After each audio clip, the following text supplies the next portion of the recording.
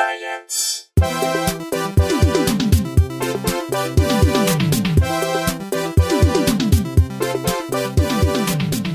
Hello, and welcome to Probably Science. My name's Andy Wood. I'm Matt Kirshen. Would you look at us? Back in Andy's apartment. Topical one again. Got all the stories. It's very exciting. We're here. It's almost summer. We've got Robin Morrison joining us. Hello. Funny comedian, writer, all-around good person. All those things. Tall human. I'm a very tall human. How tall? 5'11". 5'11". Oh, don't you just wish just one more inch? I do. I always have, but you know what? I can wear heels. Yeah, that's true. That's true. Do Right. you only date short? Do you only date taller, or do you not care? No, I mean, I'll probably go down to about like 5'7". Okay, Yeah, that seems like a good range. within 4 inches either way. Yeah, I mean, you know, what am I going to do? It's like also in Los Angeles, there are very, very many short men and not that many good men. You think Los Angeles is a taller? I get that there's no good people here. Do you think it's a shorter city in general? Have you? Yeah. Oh, Just yeah, because of, absolutely. like, 100%. Is a cliche of actors being shorter or something? Yes. Or, okay. Actors, like heavy Latino population. There's just Okay. like a number of reasons. I mean, I tend to tower. Yeah. Do you feel a strange guilt about, not strange, I guess, but like concerts suck if you're anywhere on the tall side, because like, what if you love a band, you want to be close, but then you're an asshole for standing close? Like, I'm not that tall. I'm not like I'm like an average man height, Yeah, I guess so that's- I can just sort of stand whenever and not feel guilty. Yeah. And you know You're what? also, I think, but Andy's also an asshole. Yeah, that's true. Oh, That's true. yeah. See, whereas I like try to push the smaller people in front of me because I know I can see over them. Mm-hmm. Yeah, I think it's school photo rules. Yeah, I guess you just have to I be go in the back. front. That's how it goes. I think that's what it should be for a concert. A nice slope. Yeah, everyone, or like it goes in height order, and the shortest people kind of kneel I love the idea of like, like on one knee. They're like, what? One knee? What do you even call that position? The Colin Kaepernick. Yeah, they're taking one knee. Because that is, it's the just Colin like- Kaepernick / front row of the school photo. Staples Center, Bruno Mars show, front row. Everyone's on one knee. Bruno Mars is on his knees the whole time. Oh yeah, we just saw an Immortal Orchestra. I don't know if our Australian listeners, they're like half New Zealand, right? I think they're fully Kiwi. Portland. Oh, okay, but they're based in Portland, I think. I don't know if our Yeah. Australian Oh, sorry. Yeah, I thought, but they're not. I think they are 0% Australian. Okay. Well, we have New Zealand. We have a fair number of Kiwi listeners, don't we? I believe so. As a disproportionate, they are overrepresented considering the size of their nation. They are almost entirely down to Will Anderson doing our show a couple of times. Yep, that's all it takes. And me doing Will's show a couple of times. Like, it's basically, that's what it is. It's a You have an loyal exchange nation. program. We do. So, yeah. Hey, Robin. Yes. Before we get deep into the stories, we like to ask our guests this. What, if anything, is your background in science? Oh, absolutely nothing. I have zero background in science. I failed high school chemistry. All right. Was there... Sorry, I just interrupted you. No, I occasionally read like human interest science stories, but I like people to tell me about science. I find it very interesting if someone can do it in a way that's reductive, like just kind of taking the essence of it. But yeah, I always kind of have to wrap my head around it because I have no background, generally do no reading on it. I don't watch science shows.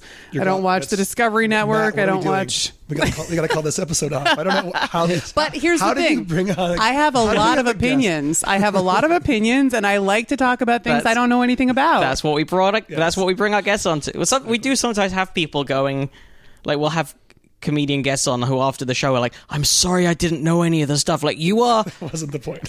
not brought on the show to know stuff in advance, and B, we only know some of the stuff because we're literally reading it off the internet in real time.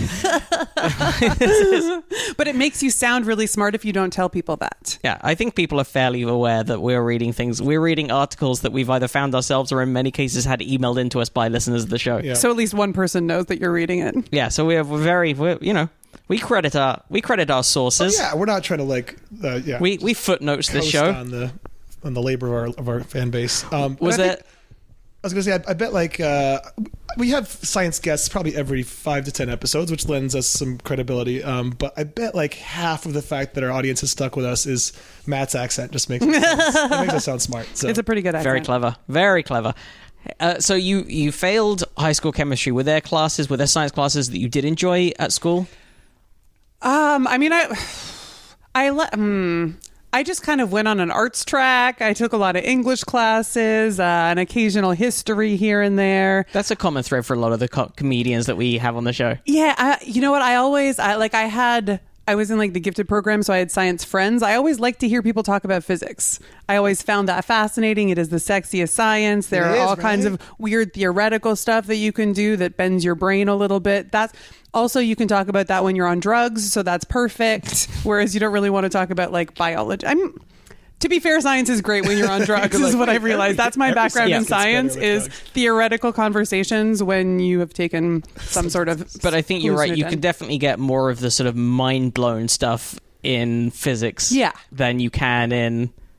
talking about photosynthesis. In some of the more natural sciences. Earth science, but I'm like, wait a minute, like volcanoes are fucking badass. I mean, volcanoes are pretty cool. But like, what are you going to say? They explode. Volcanoes are cool, but they're not conceptually astonishing in the same way. They're not, like, can you imagine like if something's really hot and builds up pressure and then escapes from the liquid. Earth? Yeah, it's like it's all fairly understandable physical processes rather than when you get into the some of the more abstract ideas in quantum quarks physics and that black just holes and I guess hence the fact that we haven't even had anybody send in any volcano related stories this week, and Hawaii is melting as we speak. Yeah, an entire state of the US is currently exploding, and people are like, crazy. But it is. I don't know. We should really try and track down a good volcanologist or. Yeah, I think we do. I think we've had somebody who has been. I think we know somebody. I forgot the name, but we need to track that down. Yes, we'll do that. Let's get on that. And if you happen to know any good volcano experts... Oh, yeah. Shoot us an email, probablyscience@gmail.com. Or seismologists or any... I do know one. Oh, you do? All right, here we go. But he's in New York. We're sometimes over there. He's a geologist who studied in New Zealand for a while and studies like faults... basically like when rock faults form and the kind of pressure it's required on different kinds of rocks in different circumstances. His name's Stephen Kidder. He's very funny.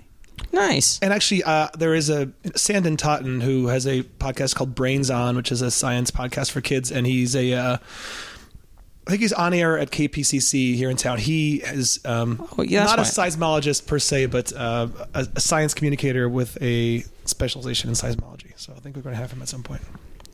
Sweet. He'd be even better than a real seismologist because often, scientists are not great at looking people in the eye and speaking about things that aren't purely science related. We can't officially say that as a podcast that has had... I can make generalizations about scientists, and I just did, so...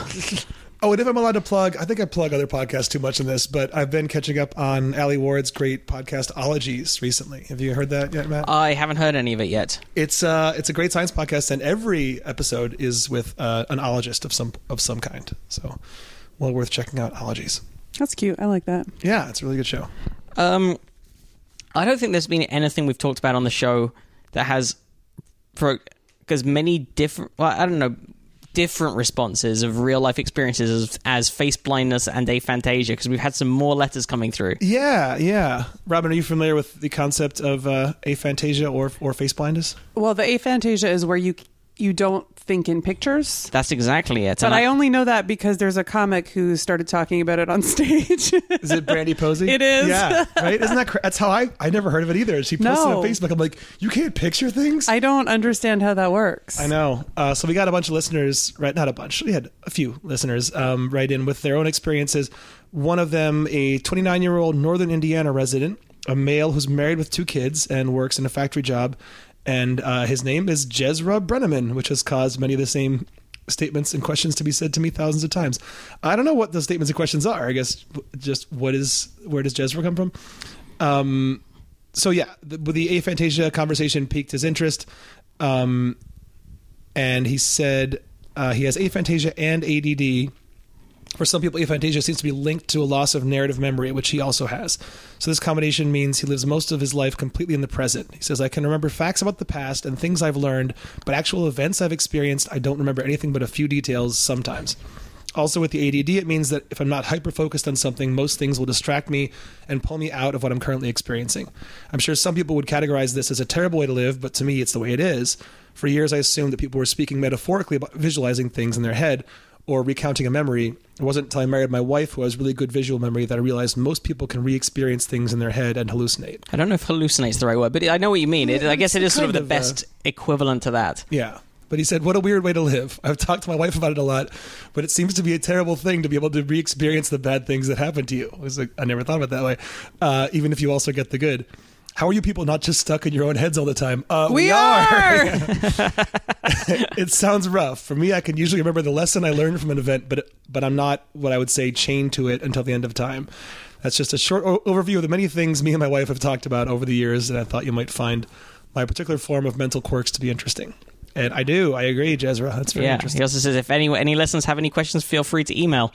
So yeah, that is interesting. Like I think though, most people aren't chained to the past in the way he describes unless they have a photographic memory. And I was listening to someone talk recently about there are people who have extraordinarily good memories, like something approaching photographic memory. Mary Lou Henner. Mary Lou Henner is one of them, famously. Yeah, weirdly enough, I'm making a very surprised face. Yeah. I thought she was. I mean, to me, that's what for those she's people mostly known for. For the now. slightly younger listeners, sitcom actor. She was in Taxi. Yeah. But yeah, she famously, she can recall, if you give her any day, any calendar day, she can tell you what she was doing on that day, going years back. I'm jealous of that. I think that would be amazing. I forget everything. I feel more like your guest in terms of just like, people have to remind me of what happened for me to actually start to recall it. They have to be like, oh, we were here and we were doing this and we had a good time. I'm like, oh yeah, that was great. But the downside of the more extreme versions of that situation, obviously it has huge benefits, but someone who has experienced trauma in their life relives it like it was yesterday. If every memory to you is as clear 15 years later as it was the time at the moment of happening, that also means traumatic and horrible events are as clear. So if you lose a loved one, then for most of us, obviously the pain is always there, but it fades with time. But for them, it's as raw as it is on day one. But do you think that's as true of the emotional reaction to the response? Because I think remembering, say you remember your dad's funeral and you can remember the flowers and you can remember the eulogy and you can remember all of these things, but I think your feelings also do change with time as you process them. So you're not necessarily tied to that same awful experience. That's an interesting case. Again. I think in one of the cases, one of the people interviewed did say this. I think there was also like a Radio Lab about this as well, maybe. Oh, really? Mentioning. I heard it. But yeah, that's a fair point. I think those two things are different. I guess indicated by the fact that Jezra has the emotional memory, but not the visual memory. Yeah, I guess just because you have detail of something doesn't mean you always have to have the same emotional reaction. And I also think that bad things play a bigger role in your memory anyway. Like I can remember humiliating and embarrassing events much more clearly. Like I can remember those as if I have a photographic memory sometimes. So that's so it just stays in there. Like, I get to play it over in my head over and over as the again. words leave your mouth. Like, oh, this will be something I will remember 40 years from now. Yeah. Yeah, that's also in cognitive psychology and decision theory, loss aversion. I think just in general, like, losing $5 hurts more than winning $5 feels good. Like humans are kind of wired that way because it keeps us away from like things that kill us, but it makes us sort of negative by nature. And there were a couple of other messages about face blindness, Haley Jade messaged on Facebook as well. Say, amongst other things, I had a situation when I broke up with my partner of 3.5 years, who I'd obviously spent almost every day with. After about a week after we separated, I went to a club. My friend pointed him out, and I genuinely could not recognize him. Wow! Oh my god, that's crazy! Just meeting people in different contexts. Haley says just is enough, or different clothing is enough to throw, like completely. What does she do? How does she manage her life? You just find ways working around it, I think. My favorite still a Fantasia message was from last week where Louisa Primo was saying, I'm going to find the exact wording because it was a treat. It's still amusing me that amongst other things, with same goes for other senses. So if I try to think of a cat meowing, it's actually me meowing. That's still just that idea still amuses me that I can picture right now exactly what a cat sounds like meowing, but in Louisa's head it's just the sound of a person going. That's great.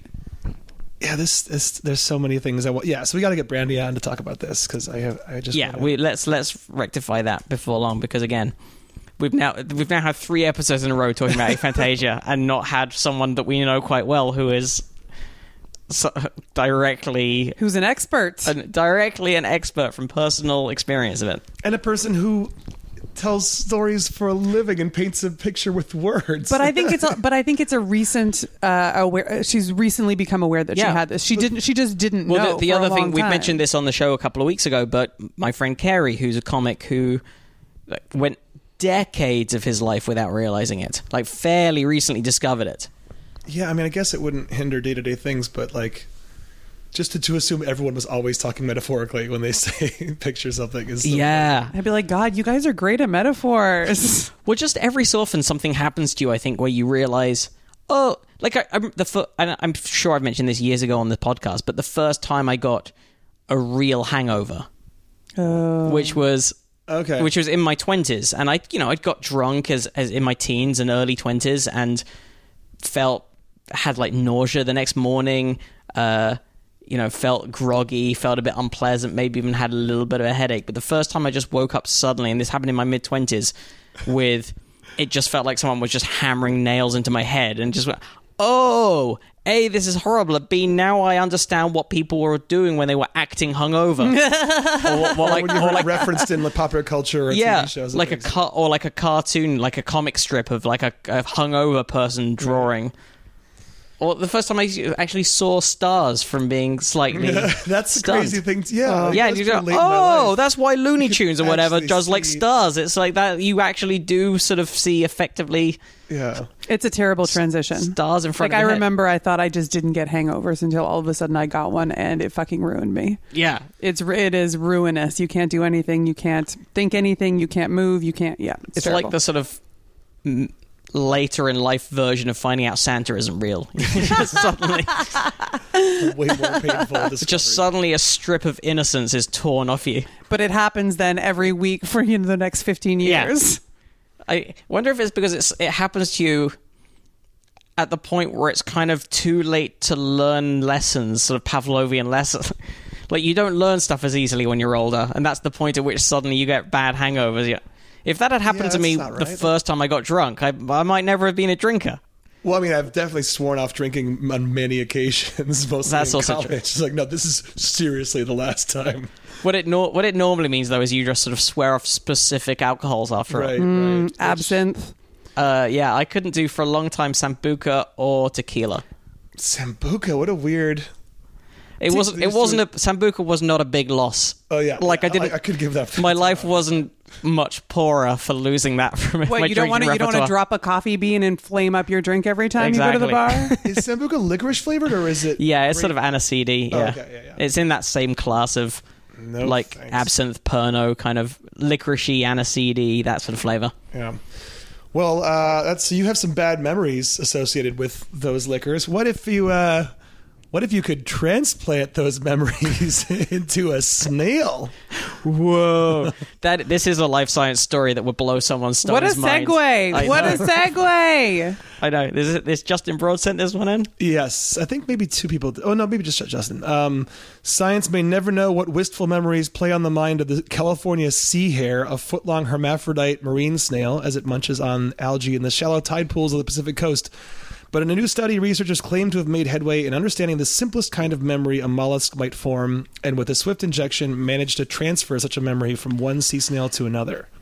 How can they your tell that they're mind transferring that blown. memory from one sea We'll snail get to to- another? we'll get to Okay. it. Oh, we'll tell you how Yes. they tell. David Glansman, a neurobiologist at UCLA, believes the kinds of memories that trigger a defensive reflex in the snail are encoded not in the connections between brain cells, as many scientists would argue, but in RNA molecules that form part of an organism's genetic machinery.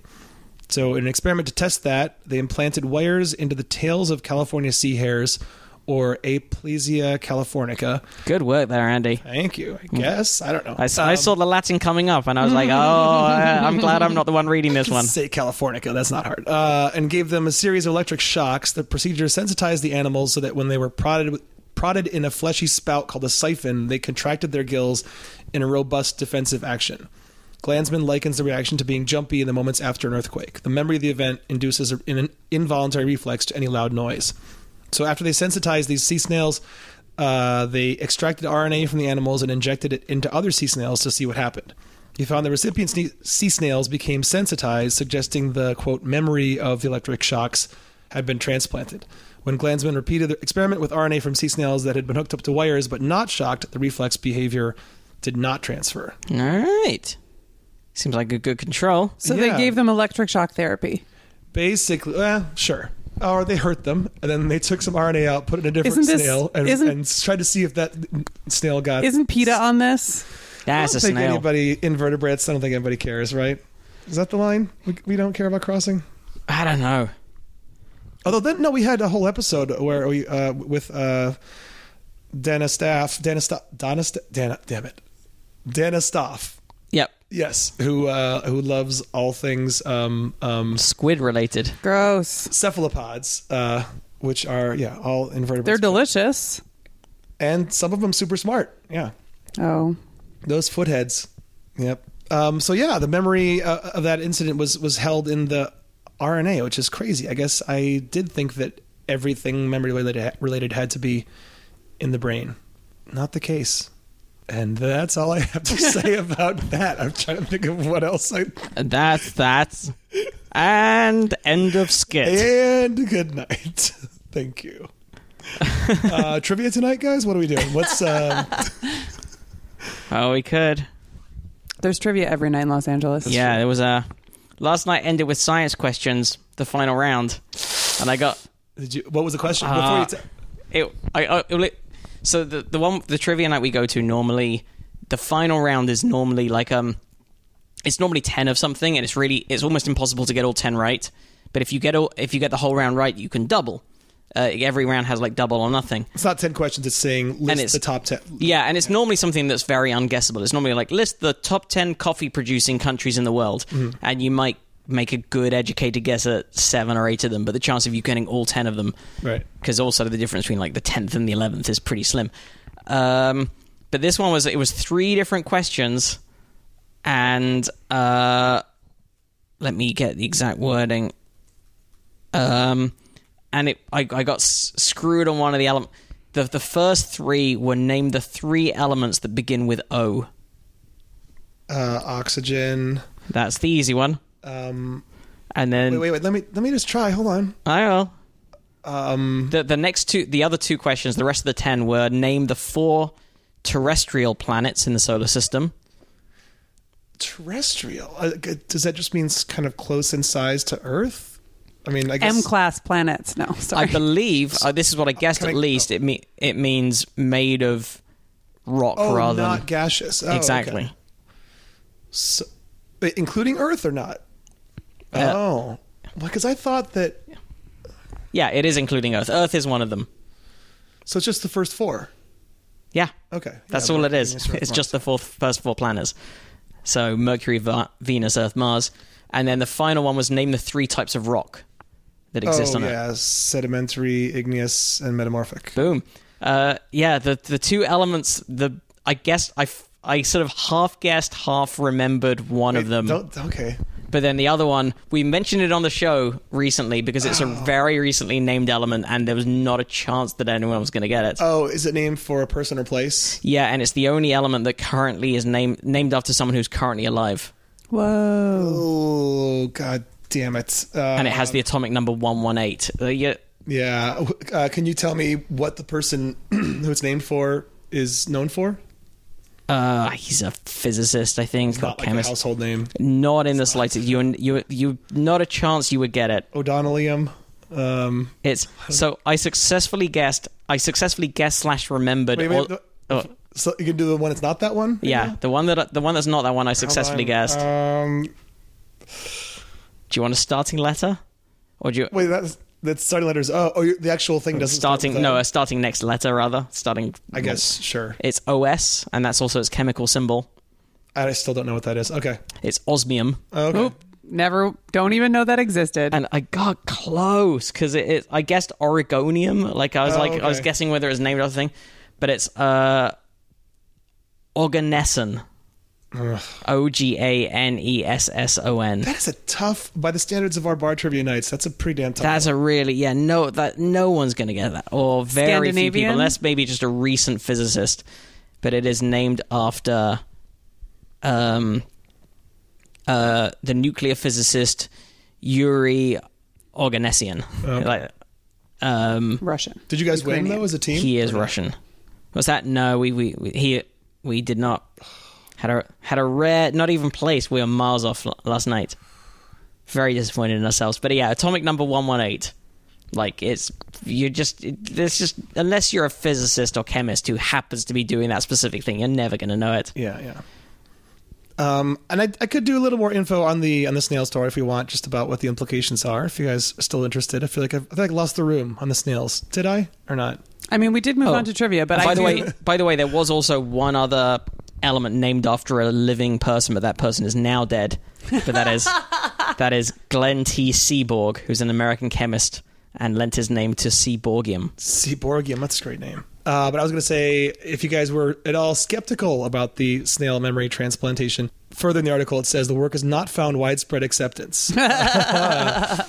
Is it not found widespread acceptance as correct, valid science, or just in general as like a thing worth doing? Well, Tomas Ryan, who studies memory at Trinity College Dublin, is firmly unconvinced. He says it's interesting, but I don't think they've transferred a memory. This work tells me that maybe the most basic behavioral responses involve some kind of switch in the animal, and there's something in the soup that Glanzman extracts that is hitting that switch. So I don't know. I guess it depends on how you define a memory, but something had been changed in that RNA that was transferred. So well, but that's like what's the brain, the part of your brain that's like your lizard brain, the amygdala? I don't know if it's that simple. Is it? Maybe. I mean, but it sounds very similar. It sounds like those sort of instinctive reactions that you don't know how they work, that are a part of your makeup that you can't. You know. But even that's still your brain. So I'd be surprised if someone was like, no, we found out that. It's like barely your brain, though. It's the only part I use. Basically, all I do all day is just flee from fires.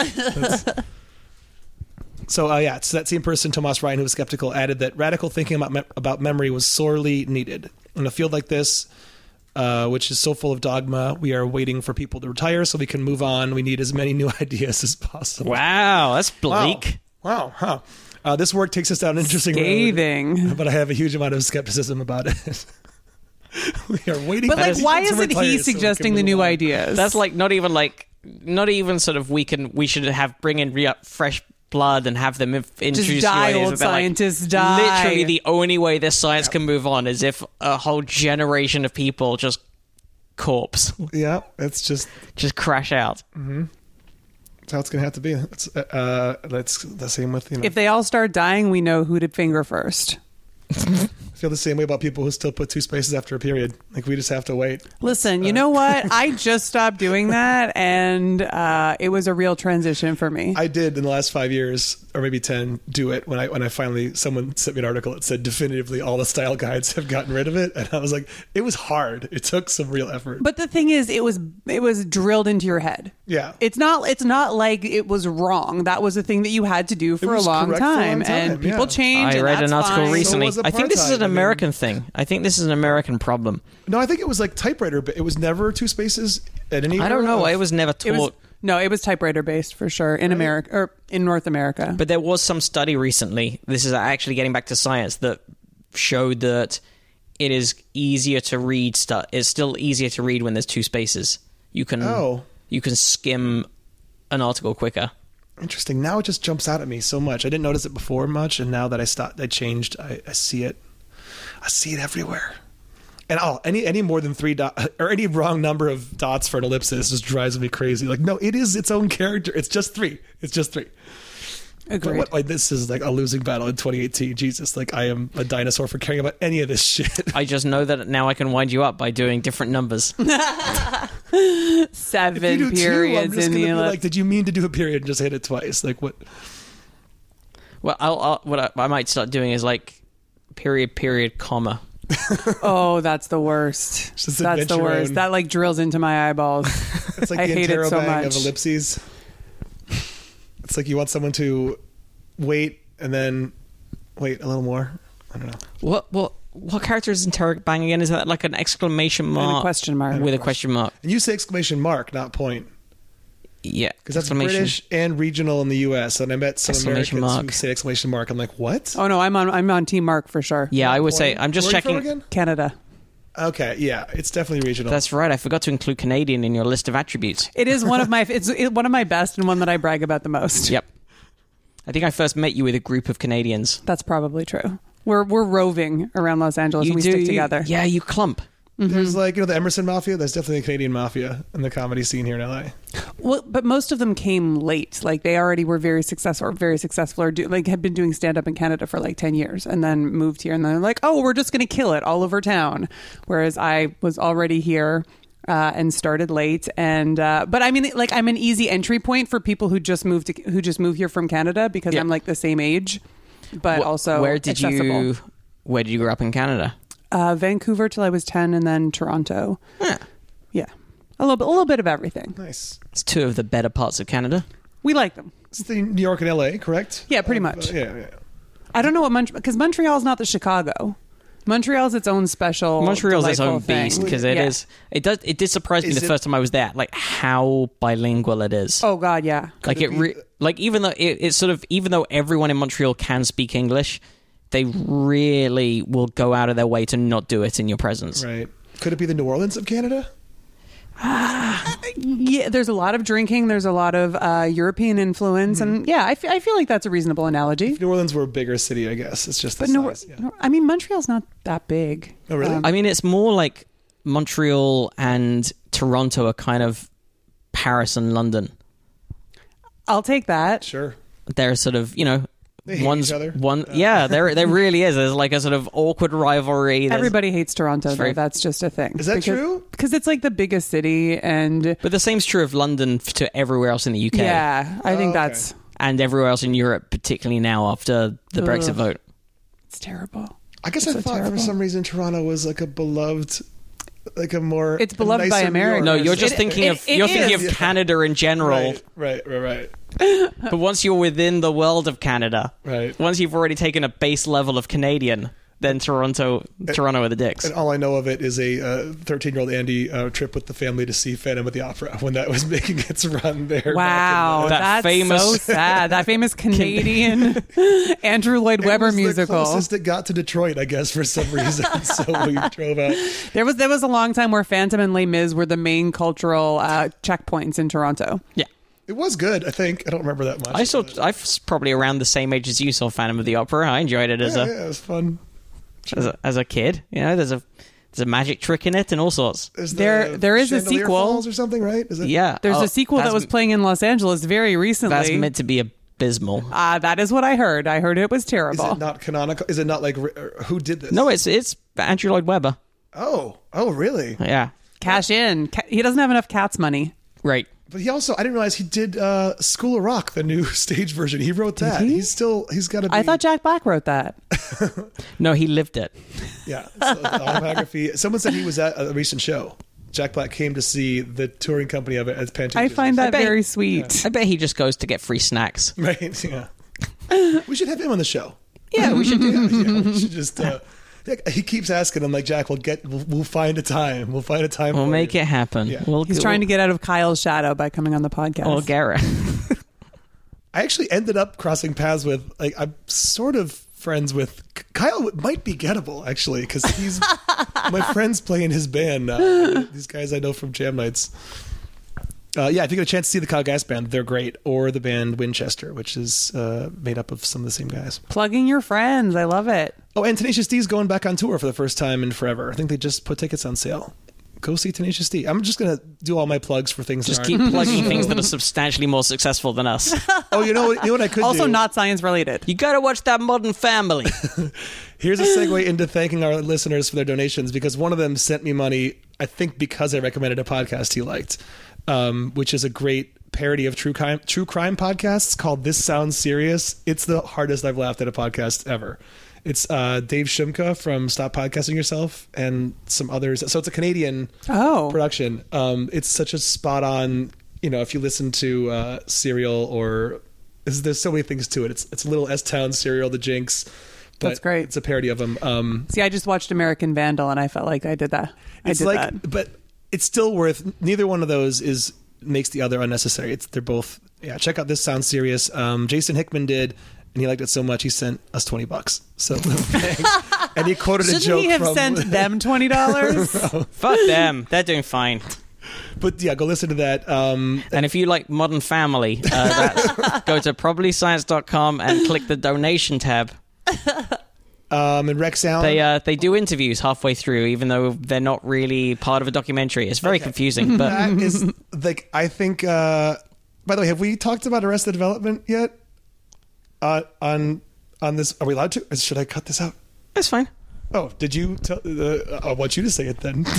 Oh no, I got to do a very little bit of writing with them, which That's was fun. Still, you're fucking writing on the new season of Arrested Development. Okay. But I think that Are that Max show... and Matt still there? Was that? Are Max and Matt still there? Only one of them was there. The one who didn't have a baby. Yes. Matt. Not the redhead, the dark-haired one. Yes. But as great as that show is, I think that and The Office are responsible for so many shows where I'm like, is this a document? Why are you talking to the camera? I hate that about Modern Family so much. Like, every show doesn't have to be a fake documentary. It can just be a show. It is well, but it is weird that of the two conventions that they both had, it's the talking to the characters talking straight to camera, giving mini interviews in the middle of the episode is the one that stuck, and not the voiceover, like the Ron Howard voiceover. Yeah. Was so the narration. good. Yeah, none of the other sitcoms took up the narration trope. They all took up the talking heads. And Arrested never did talking to the camera. It was just that it was No. like shaky handheld. You were there kind of. Yeah, like, everything's sort of handheld, and you've got the Ron Howard voiceover, but you don't have. Yeah, there's no talking heads ever. Yeah. Which is good because that's the most. Unless it's within. Like I'm sure there are some episodes where they've done something like that, but it's a character is being interviewed specifically for something. But there is awareness. But of they've the always cameras had a around reason. them. Yeah. Yeah. But in all those shows, I think. But even still, Arrested Development does. There is no reason for there to be a camera around. Like there's obviously private scenes and bedroom scenes and that kind of thing where there wouldn't be a camera. Right. Whereas I think the English version of The Office was rigorous about, like, there's always a reason for a camera to be present. And if you're seeing something that's secretive, it's only because the camera happened to see through the blinds distance away. Or yeah, exactly. Like so that. I think the American Office cheated it as well. They were less strict about it, but the English Office was definitely the original was definitely very rigorous about. Yeah. Easier rule. when it's a total of 12 episodes than if it ran for exactly, rather than having to make like however much 120 or whatever it was they did. They yeah, it's like if you ever seen Peep Show as well, which has the conceit that everything is from one character's point of view. But can't watch that show for that reason. Yeah, really. Even though I love those. It's Mitchell and Webb, right? Yeah, they're funny as fuck. And the writers are all phenomenal people who've written every other great comedy thing out of Britain in the last 10 years. But again, they if they need to get a two shot and there's only two people in the room, they'll have like a dog in the scene. No, really? Yeah, they're that rigorous about making, like, nothing is in that show that isn't seen from someone's point of view. Okay, at least they're sticking to their conceit. Yeah, that's something. I like internal logic like that. Yep, like they make it work. Anyway, we're getting very far. We do have some donors to thank. Yes, Rex Allen also sent a one-off. Forrest Whitaker sent us more money after he sent money last week, and then we joked about his name. So is that the real? This is the comment he said, like, just, hang on, where is the... I thought you were going to make other... up something he said. No, I was about to read out the same comment from last time, because I think there's some repeats in here. But yeah, Forrest Whitaker here is definitely my actual name. I absolutely prefer the associations with a great actor to the Forrest Gump link I used to get when I was younger. Thanks again for continuing to... And then it says nice things about us. I started reading out a compliment, and I hate doing that. But thank and then you, David Forrest. Parsons sent us a one-off, which I think was new from last week. And then Inez Boyley. Thank you for that. And we also have monthly donations from Sean Gordon, Peter Long, David Worth's Destruction Lane, and a new one from Bryson Rhodes, who sent a very satanic amount of money. Inez also asked for our opening theme as an individual file. Says, I'm not tech savvy enough to isolate it myself, but I want it for my ringtone. That's pretty great. That's hilarious. I think if he listens back to, if you go back through the pages, find somewhere in the first 5 episodes in the show notes, there is a direct link to it because someone else wanted it. But Is there really? I remember having to put it up somewhere. Yeah, it's maybe that Who link still isn't uses a work. ringtone? We all keep our phones on silent now. That's who we are. on Do Not Disturb? Even I do that. Oh, I'm a Do Not Everyone Disturber. hates me for it. We should do a version of the Probably Science theme that's just buzzing. Buzzing thing. We got some monthly donors as well, but again, it looks like there's some repetitions from last week. No, The those documents were- have been the ones I muddled up. just said are the ones that we didn't mention last week. As Oh, long okay. as we did we read ones last week? Did we read? I think we did. If we did, then those ones below the line were last week's. Okay. But also, thank you. Have we thanked the monthly ones above the line? Bryson Rhodes, Destruction Lane, David Worth, Peter Long, Sean Gordon. That's what I just said. Is that what you said? And then the new one from Bryson Rhodes. I was too busy looking at the rest of the stuff. You got thanked twice. Yep. That's what happens thanks to my ineptitude. Damn, you guys owe us. Yeah, you owe you us a got- second donation. You got a double thank. But yeah, seriously, thank you everyone for supporting the show, for listening, and sending stories and sending money. What do we got? Justin Broad is always a reliable source of stories, and he had a couple I liked this time around. 1 second. Well, for one thing, I didn't realize that North Korea had actually detonated a nuclear weapon. I thought testing didn't actually mean... I don't know what I thought it meant, but I guess the North Korean nuclear test had the energy of 10 Nagasaki bombs and literally moved a mountain, geophysicists say. An underground North Korean nuclear test in September last year exploded with 10 times the energy of the atomic bomb that exploded over Nagasaki in 1945. It also caused parts of the overlying mountain peak to sink by 0.5 meter and shift around 3.5 meters south. That seems like a bad idea to do that. Yeah. These are conclusions drawn by geophysicists who use satellite radar and instruments that pick up waves traveling through the Earth to calculate the explosion's depth and strength. They also report signs that a subterranean tunnel system at the test site collapsed 8.5 minutes after the bomb detonated. Sucks for anyone who was inside that tunnel. Right? God, think about how much work it takes to make those tunnels, and they just destroyed them. You just blew up a fucking nuclear bomb above my tunnel. And I've been working on it for a month. So you're saying that I shouldn't be concerned about the tunnels, and I should be concerned more about the bomb itself? God. I'm just... It feels like sometimes I'm just digging these tunnels for no reason. If you're just going to go and detonate a nuclear bomb again over my tunnels that I worked on... Matt, your new character, North Korean mole. Yeah. Trying to dig here, guys. Trying to dig a tunnel for, it's tunnel season, and I had a lot of tunnel fans who were booked to enjoy the tunnel, and I told them there was not going to be a nuclear bomb, and then there was a nuclear bomb, and that is you're the nuclear bomb department, I'm the tunnel department, and we need to coordinate this thing, because... By the way, And now they want their money is back. it just me or does tunnel season start earlier and earlier every year? Like, it's bullshit. Like, it's not even Thanksgiving yet. We feels can't- like it's only, like, the nuclear bomb season's barely ended, and then they're already putting out the I know. tunnel cards. It's fucked up. So since the United Nations General Assembly adopted the Comprehensive Nuclear Test Ban Treaty in 1996, 9 nuclear tests have taken place. 6 of these were by North Korea, which I didn't realize either. That's, I mean, I've never been actually scared of...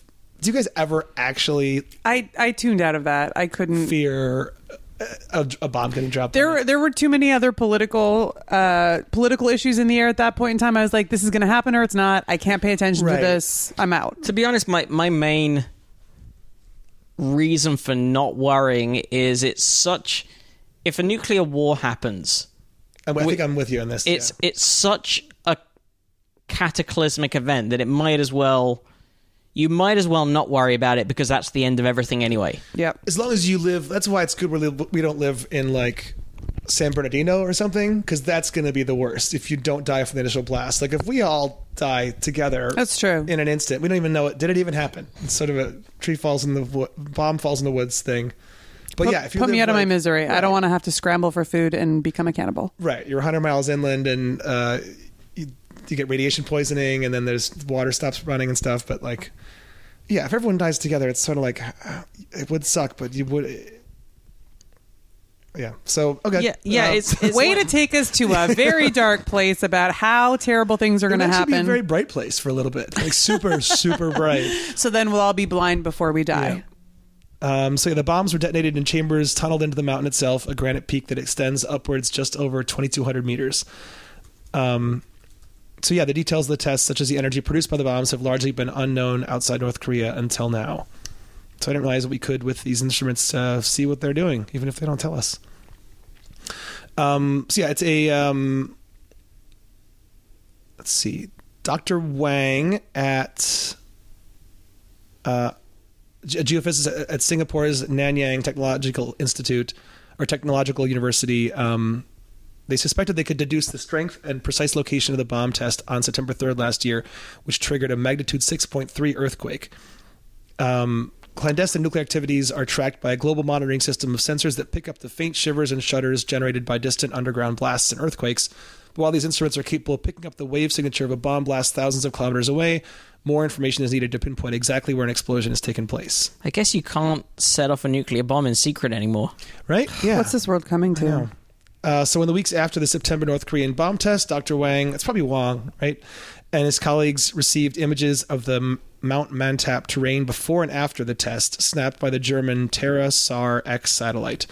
To map the bumps and dips in the Earth's entire surface, Terra-SAR-X pings radar towards the ground and measures the time it takes for the signal to bounce back up again.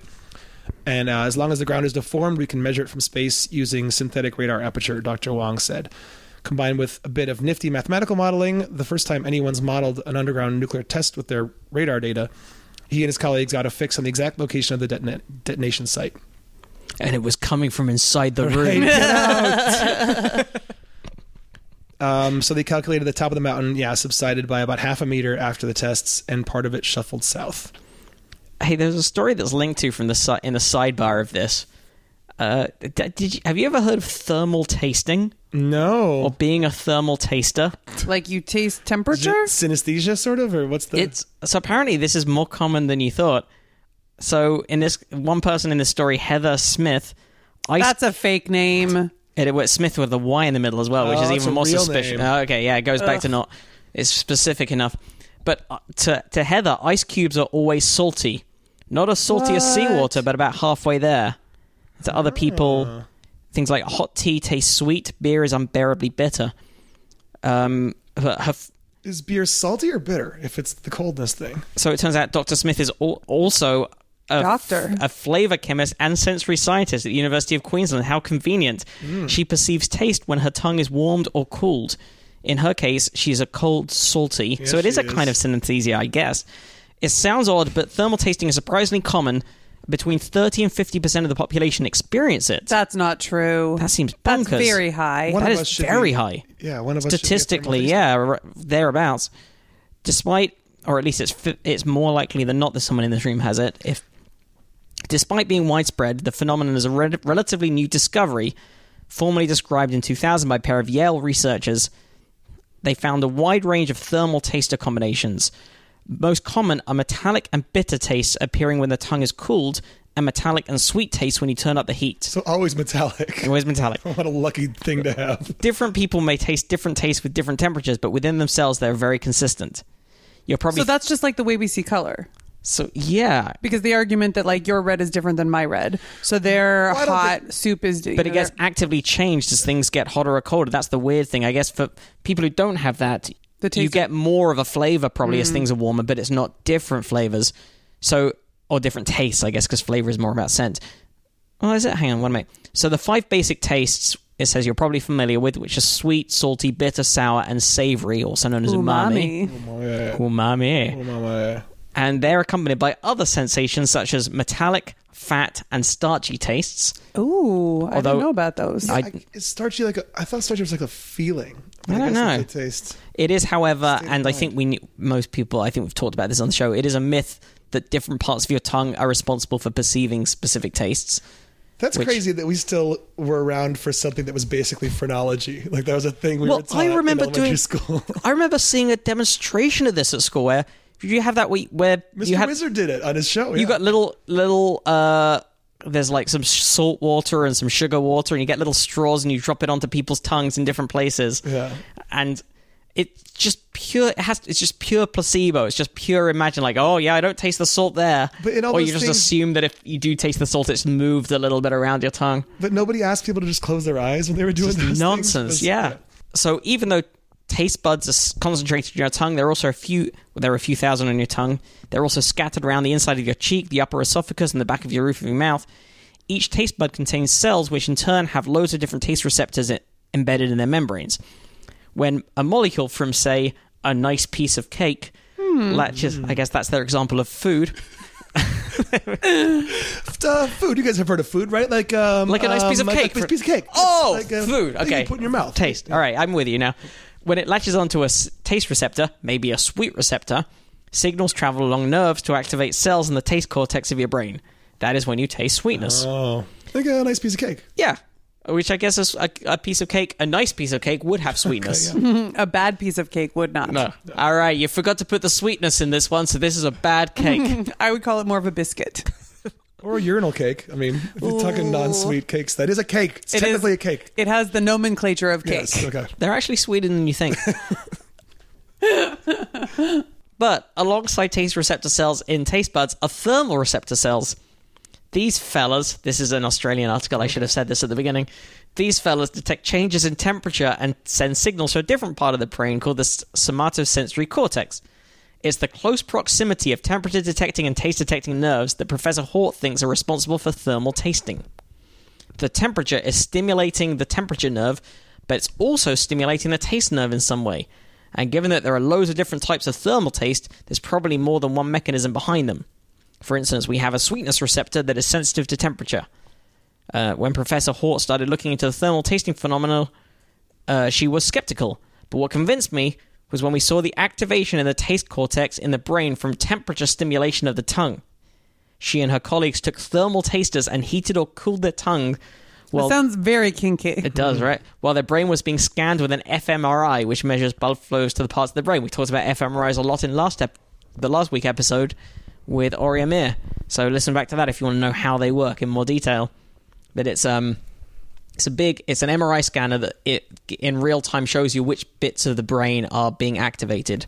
Generally, Isn't that just what an MRI scanner is? Well, MRI is normally taking like a still, like a snapshot, Right. whereas this sort of shows the changes over time, and you can stimulate the brain in various different ways by doing different activities. Oh, that's and real cool. And it measures the blood flow to the brain. So it's sort of on a bit of a time delay because it's like a heat map of the brain. Mm-hmm. But when a thermal taster's tongue was heated or cooled to the point that they could perceive a taste, their taste cortex lit up in the same way that it would if they were actually tasting food. We can see in thermal non-tasters, you don't get that activity in the taste cortex when you heat and cool their tongue. So there is a difference to people. Thermal tasters aren't the only interesting tasters out there. A quarter of us are super tasters, with tongues sporting more taste buds complete with more receptors than non-tasters. But even nutting out normal taste is... Wait. That's not a verb that can mean... I mean, I guess it could be a verb. Wait. Is that a thing you guys say too? No, I think this is very Australian. Okay. Nutting out normal taste. I've never heard that before. It's far from straightforward. Take bitterness, for instance. It alone is detected by about 25 different receptors. And let's not get started on flavor. I know, right? And flavor is shaped by what you taste and smell. Smell is obviously far more complex and varied. Aroma is thought to be shaped by tens of thousands of receptors, says Ingrid Appelqvist, a sensory scientist at the CSIRO. Taste changes with age, too. Children are particularly sensitive to bitterness, which can signal toxicity, and sweetness, which is usually a good thing. Why would you think that is? Like, are they also more prone to being poisoned or something? I think it is. I think it's just when you're a kid. You haven't started decaying from the inside yet. Yeah. But I think it is. You haven't learnt what's safe and what's dangerous. You just shove stuff in your mouth. So it's good to be super sensitive to any possible... Toxic things are more likely to be bitter, so it's more... But how come we didn't evolve to not just start shoving things in our mouth as a species? Because we're hungry. Because you need food. We need energy. Yeah, you need the instinct to eat, but babies just have the instinct to put everything in their mouth, but if something is potentially toxic, they're far more likely to spit it out if they're very sensitive to bitterness. Right. Whereas as you get older, there are things that are good for you that are bitter, and it's beneficial to be able to eat them. I wonder if other animals have that thing where parents have to stop the young from just putting everything in their mouth. It just seems like it would have evolved away. Well, I don't know, because I'm thinking about fully grown dogs will eat things all the time. Like feces? Yeah, but also my friends My friends with dogs are constantly pulling stuff out of their mouths that they Right. shouldn't be eating. Or asses sometimes. Yeah. Because they didn't get there in time and it's gone all the way through their digestive system. I've had to do that, pull a ripcord on. Yeah. Yeah, you're like, oh god, like a full, like a necklace or something. But you're not. It's like a gonna magic, it's like a digest disgusting necklace. magic trick. What's that? It's not going to like get like they don't. You don't. It doesn't have a taste. Yeah, I guess for a dog it probably does. I wonder if there are magicians' dogs that ever have to like, oh god, he's just eaten all of the flags of the world. I thought I had it safely palmed, but he's got in there. For elderly people, their sense of smell goes early. Food becomes less interesting and enjoyable. That's why my grandpa could eat grape nuts every day. It's a very bland cereal. Even though it's early, but you think if you're losing your taste buds, you'd almost want stronger flavors, like when you're on a plane and you crave things that really. Maybe. I don't know. I know I had a friend who had a car accident that destroyed her sense of smell, and so she didn't have much taste. And You just don't care. yeah, so I think she lost weight because food wasn't as enticing. So does everyone in general lose weight as they get older? That's not true. Is No. it? No, that's absolutely not the No, case. but I mean, I was thinking like once you get it to a certain age, though. But then there are other factors. I think your average. metabolism slows, and you also become you become less active. But I think I didn't think everyone always. I meant like I don't know. I'm not picturing a lot of like fat 80-year-olds, but that's also probably because they don't get morbidity out much. of. But no, you get like middle-aged spread and that kind of thing. Yeah. Anyway, sorry, derailing the. That's all right. Derailing The tastiness. the sideline. Yeah, that's true. So, even though it's early days, food companies are starting to take note of taste research, says Dr. Appelqvist. Until recently, they have seen the population as a homogeneous mass and taken the average. By enhancing certain aromas and combining different tastes, they might make nutritious food more palatable for the elderly consumer. Ideally, companies might one day find information such as genetics and taste preference to tailor a healthy, nutritious diet that people find delicious, says Dr. Smith. It's early days. It's not going to happen anytime soon, but companies are starting to play in this space. That's the worst phrase ever. Play in this space. I just don't like it. That's all. Let's just blue sky it. Let's just play in this space. Just throw some ideas up there and just see how. Put a pin in that. You're not gonna do you're not gonna do the final sentence of the article. Oh, did I miss it? Oh no, it's not good. It's not. Oh, I did. I know. I intentionally skipped it. Yeah. The final line is: in the meantime, Dr. Smith is keeping her salted caramel intake to cake form only, and definitely not as ice cream. It's so That's cool. so bad. You skipped it for a very good reason. Yeah. Yeah, and then I just subjected all the listeners to that because Andy made me. So, Let the record show that was Andy Wood's request, and I would have left that out. it's on me. I would have spared you that horror. So with the temperature and taste thing, where do you guys stand on warm beer?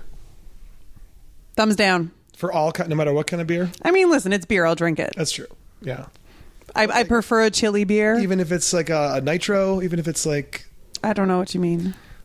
Guinness is usually served. It's not carbon dioxide, Oh. but it's nitrogen and smaller, finer bubbles. I don't sort of care that creamy. much about beer, so here's- like when you get sort of ales in British pubs, like real ale in British pubs, it's still not warm. Like it's not like No, but it's not as cold as America tends No. to do it, right? But like, I see the reason for it because the colder something is as well, the less you taste it. That's true. Like flavors, which is why if you've got Miller Lite, you want it to be ice cold because it has almost no flavor anyway. It's just a cold thing. It's the sensation. Whereas if you're really into wanna the savor flavors of a it. thing, then you do want it to be a little bit warmer so that the flavors are activated. Right. Yeah, I guess that's what everyone says about American beer. But I've kind of grown. Maybe that's because I've gotten older and have less sensitive taste buds. Wait, would that be an argument for this? Yeah, because I think in my 20s I drank a ton of IPAs, and now I'm drinking more and more like quote unquote shitty beers. maybe you just got less pretentious. Maybe I'm not a dick anymore. Yeah, I outgrew my Portlandness. I like a fucking. You never Miller- outgrow your No, that's Portlandness, true. Andy. But I mean, Miller High Life is a great beer to me, and there's not much to it. But I don't know if this argument is going to hold water. no, is that a play on the fact that it is water? It's the champagne of beers, guys. Matt, do you Was have it made anything in else? France? Is that what? I don't know why it's the champagne of beers. Yeah, it's Because it's an ad campaign and they're It's trying to great. trick you. Right. It's obviously not the champagne of beers. Well, what would be, though? I actually think it's the champagne of all drinks. We had another email from... I didn't put down who this is from. We've been talking a lot about driverless self-driving cars and, the accident that happened and speculating about what might happen in the future with all this. And I'll find the listener's name in a second. But he wrote in wondering about a scenario. So he said, what if someone stands in front of your car, like in this future when we're all in driverless cars?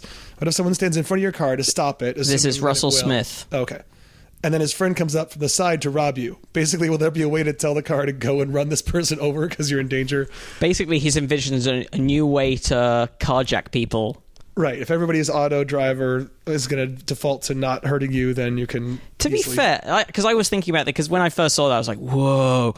But the more I think about it, you can still hold up cars in that same way by just... Human-driven cars will also stop if someone steps out in front of them. Like, you can still make a car stop like that. And even if you had a gun to my window and a person in front of me, it would still take me a little bit to decide to kill this person in front of me. I guess the argument is, like, a human can, in the heat of the moment, overrule it and run the person over and go, like, shit, this guy is... So I guess that is the difference. I think what you've basically invented there is a possible plot point for action movies from now on, set in 10 years' time. I'm trying to think of movies I've seen that have the driverless cars. Did you ever see that one? Nobody, because it's not sexy. No, it's not. Well, I mean, Total Recall had that dumb... It was a robot, but an actual robot that looked like a Bing Crosby, sort of, for some reason. Remember that in Total Recall? No, I've never seen Total Recall. It had that dumb thing where they'll just take some existing car and put a shell over it to make it a futuristic-looking car, but it just makes it look like a golf cart, kind of. Golf carts are fun to drive. But yeah, so Russell also finished up his email by saying, I live a few miles south of Detroit, so this is a very real possibility. And as a person who also grew up outside of Detroit, I don't want to give it... I don't know anybody who's been carjacked in my entire Michigan upbringing. So, yeah, he's mostly curious about all the thinking outside the box ideas that companies come up with for these hypothetical things down the line. You mean playing in that space? Let's play in that space, guys. Let's put a pin in this. Come back to it. Should we close on the hippo story? This has been after starting with a very I love physics. We've given you no physics stories in this episode. This has been all very life sciences. So you ask just for no reason, just out of curiosity. Just out of curiosity, just to get the conversation going. Not to tailor this to my interests. That's fine. Are there physicsy stories we could do? I like animals. One of the very few Instagrams that I look at regularly is Animals is Cute. So if it's about Fiona, I'm on board. And I guess Animals is cute. Animals is cute. Animals is cute. More than one person sent this story in. I know Hunter Reese did, Jake Young did. I expect other people did too. But there's been... Hippos can shit so much that they kill a lake. Which version? Sometimes all the fish die. Their dung consumes all the oxygen around it, creating lethal pulses of suffocating water. This can also be a plot point in a movie sometime. Oh, okay. Someone hires a hippo hitman? Sure. Because they hate fish? I mean, I was thinking more, you don't know why all the fish are dying, and then they find out that it's like a monstrous hippo, like a Deep Blue Sea kind of thing, like a... LL Cool J has a rap about hippos. And then the hippo just like bites off Samuel L. Jackson's face. Yeah. Do you want me to do this one? Yeah, go for it. Take it away, Andy. At first, Chris Dutton and Amanda Sobolewski had no idea why the fish were dying. So it is a mystery. At a bridge on the border between Kenya and Tanzania, that is how you say it, right? Tasmania, Tanzania, not Tanzania. That is correct. Tanzania. They noticed that whenever the Mara River rose by a few feet, dead fish would wash up on its banks, sometimes in the thousands. Storks, vultures, crocodiles, and hyenas made short work of the carcasses, so if you weren't there to see it, you'd never know it was happening, says Dutton. Local rangers knew about the die-offs, but they blamed the events on farmers who sprayed pesticides in upstream fields. But it wasn't the farmers. Through an increasingly bold set of experiments involving remote-controlled boats, computer simulations, a makeshift dam, and vast tankers of excrement-filled water, Dutton and Sobolewski identified the real culprits. Fucking hippos. The duo, who are married, not the hippos, published their results in a paper with the remarkably polite title of Organic Matter Loading by Hippopotami Causes Subsidy Overload Resulting in Downstream Hypoxia and Kills I'm just going to call poop subsidy from now on. Right. To translate, hippos sometimes poop so much all the fish choke to death. So at night, hippos wander into grasslands to graze. During the day, they return to rivers to keep cool and protect themselves from sunburn. I didn't know that part of it. As they wallow, they constantly urinate and defecate. Yeah, isn't that why they wallow in mud? Because hippos can get sunburnt. You're saying they wallow in mud so no one can tell when they shit. It's a good strategy. That's true. Also. Yeah, they're very shy. That's why I wallow in mud. Yeah. Yeah. So they spend their days. Oh, I just thought you like wallowing. I mean, I do enjoy it, but that sort of came from the practice. Oh, some of that was shit. I'm not going to tell. A lady never tells. A lady never divulges whether some of her wallowing mud is shit. As Robin trades mud shit. But if they wanted to come do a lot of tests on me, spend a lot of money with some tankards, we could probably make it worth their while. So they constantly they wallow and constantly urinate and defecate. Every day, the 4,000 or so hippos in the Mara deposit about 8,500 kilograms of waste into a stretch of river that's just over 100 kilometers long. Down at the bridge, you can put a net in the water for a few seconds, and the entire middle will just be coated with hippo feces. Well, then I'm not going to put my net in there. Why would you waste a perfectly good net? There's hippo feces everywhere, over the rocks, over the bottom, says Dutton. In the dry season, when the Mara becomes narrower and shallower, certain stretches of it become especially thick with hippos and their dung. Hippos are aggressive and dangerous. Only the foolhardiest of researchers would wade into these so-called hippo pools. Isn't that's one of those little fun, quirky trivia facts, isn't it? That hippos, unless you're counting things like mosquitoes and their transmission of malaria, but aside from that kind of danger, hippos are the most lethal animal on the planet. Well, they're hungry. Yeah, they're hungry, and they will attack both marbles and humans. But they're responsible. They're much faster than you think. They're incredibly violent and dangerous. But that's how you get away. You just throw the marbles in the other direction. Right. Exactly. Or you just get behind them and just bang the back of their tail many, many times. They said then they'll kick you like a horse. Yeah. Yeah, that game left off the constant shitting part with the hungriness. But it's like, it has to go somewhere. Those marbles aren't just going to fucking collect it forever. Where did those marbles go? I know, right? We'll never know. So yes, only the foolhardiest of researchers would wade into these so-called hippo pools. Instead, Dutton and Sobolewski deployed a remote-controlled boat armed with sensors. It revealed the mud and water at the bottom of these hotspots is a stagnant mess of ammonia, methane, hydrogen sulfide, and other chemical grotesqueries. It's also starved of oxygen. Almost all the gas is consumed by bacteria as they slowly digest the accumulated hippo poop. So we just need more bacteria? Or less. Wait. That eats it. That eats the poop. No, the bacteria is eating the oxygen. bacteria is eating the poop, but it's also eating oxygen to do it. So during heavy rains, extra water floods into the hippo pool, churning up the putrefying muck, sending it off downstream. For good reason, these events are called flushing flows. So to study them, Dutton and Sobolewski used an oxygen logger, which is an arm-long cylindrical device that to the untrained eye looks rather like a pipe bomb. We always get stopped at airports, says Dutton. Once dangled off the side of the bridge, the logger revealed that flushing flows dramatically reduce the oxygen level of the downstream river, often to levels that are lethal for many aquatic animals. That, they say, suffocates the fish. So they went out of their way to confirm the idea. They added hippo poop to bottles of water and demonstrated that oxygen levels fall. They added poopy water to... The article says the words poopy water. It does. I just wanted to be clear. There has to be a better technical term than poopy water. I don't know, but our listeners sent this story in for a reason. And that reason is to make us say poopy water, on the air. Poopy water. They added it to experimental streams, which are long trays designed to simulate a flowing river. But they still craved a more realistic experiment. So would I if I were in their place. We were talking about ways of how we could create a flood through a pool, and some other researchers said, why don't you build a small dam? So the duo used sandbags to block off the water supply to a nearby pool that's in hippo territory, but not frequented by the animals. A Maasai fixer connected them to a guy who had a large truck, another guy who owned two huge 4,000-liter trucks. Was that detail important? I think so. There's no way that in their culture they have the concept of fixers. I've only heard of Maasai warriors before, but I guess there's also... Every warrior needs a guy who can get you stuff. Just picturing Harvey Keitel with face paint on for some reason. I'm picturing more Morgan Freeman. Oh, okay. Because Harvey Keitel would have to be in blackface for that to work. I was also picturing that. It was pretty racist, my thought. But I wish I had aphantasia right now. I feel it's problematic. and a third guy who owned a large wastewater pump. With all of that, the team transferred 16,000 liters of soiled hippo water into their artificial pool. It's a lot of poopy water. Wastewater pump guy, by the way, and tank owning guy must have. How did you persuade them to go? So you're just pumping water? Yeah. There's not going to be like hippo shit. Oh no, just regular non-hippo shit water. These guys do what the Messiah fixer Because the last scientist I lent my stuff to filled my gear with hippo shit, and I just want to know that you're clean it up. It's definitely not. It's definitely not. It's good water. Okay, cool. Here, I'm going to drink from it right now. Switch his hand. So they transferred 16,000 liters of this soiled hippo water into their artificial pool. When they released the sandbags, they found that oxygen levels did indeed plummet in the water downstream.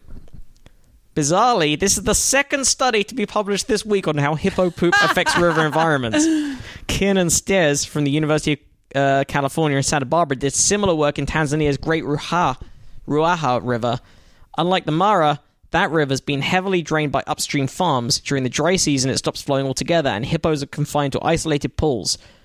Steers found that pools with lots of hippos have much less oxygen than those where the beasts are rare. As such, they had half the diversity of fish and invertebrate species and just 4% the numbers of fish.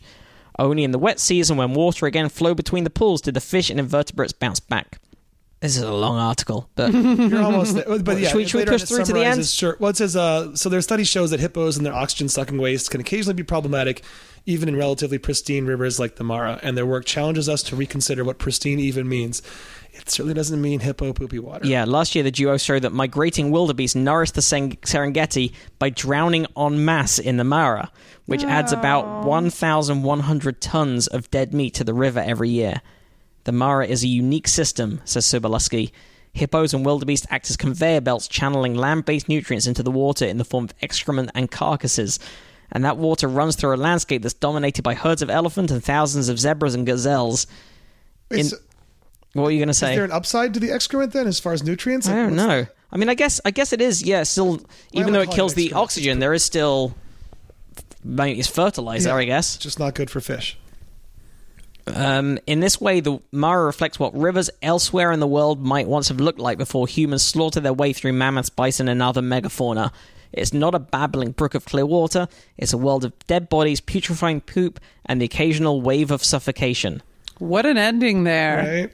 But at least, better than the last one. But I do like that sort of gives lie to the whole bullshit. Have you heard about people charging extra for fresh stream water? Yeah, like dangerous untreated water because it's from nature. Like so is hippo shit. So are lots of things that are bad that'll kill you. Yeah, there's oxygen-free hippo shit water.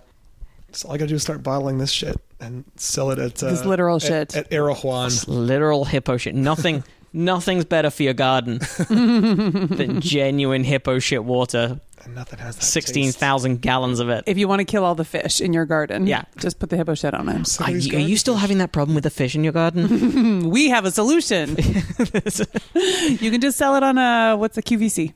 Yeah. The most confusing and short-lived QVC pitch. Like, who even let him in the studio? Like, where is... The real presenter's just tied up in a closet somewhere. Like, we have to make this work. Hey, Robin. Yes. Where can our listeners find out everything you're doing? On Twitter, I am at Robin Something. On Instagram, I am at Robin Something. ROBYNSOMETHING. We will link to that and all the stories we covered today on the show notes and on the website, which is also where you can find the donation button. The other way you can help us is by spreading the word, tweeting, Facebooking, writing nice things about us on iTunes, giving us good ratings. All that kind of stuff helps get us out and get us to more listeners and helps us keep going. You can also email us, probablyscience@gmail.com. You can tweet us at probablyscience. We've got some tweets to go through next week. And also Facebook/probablyscience. They are the three main ways you can find us. You can find us individually as well, at Andy T. Wood and at Matt Kirshen. Yes. And at Robin Something. And Something. We have another Guilty Treasure coming up this Monday at 3 Clubs on Vine Street in Hollywood, and it's a doozy. It's got people you may know from podcasts like Jimmy Pardo, Kyle Kinane, Maxim Ludwig, and Aaron Whitehead of Wild Horses. It's going to be a really good show. That is a great bill. Oh, also watch the Jim Jeffrey Show. It's still happening, and it still features jokes I've written. Do that. So do it. Get on that. It's fun. And we will see you next week. Bye. Bye.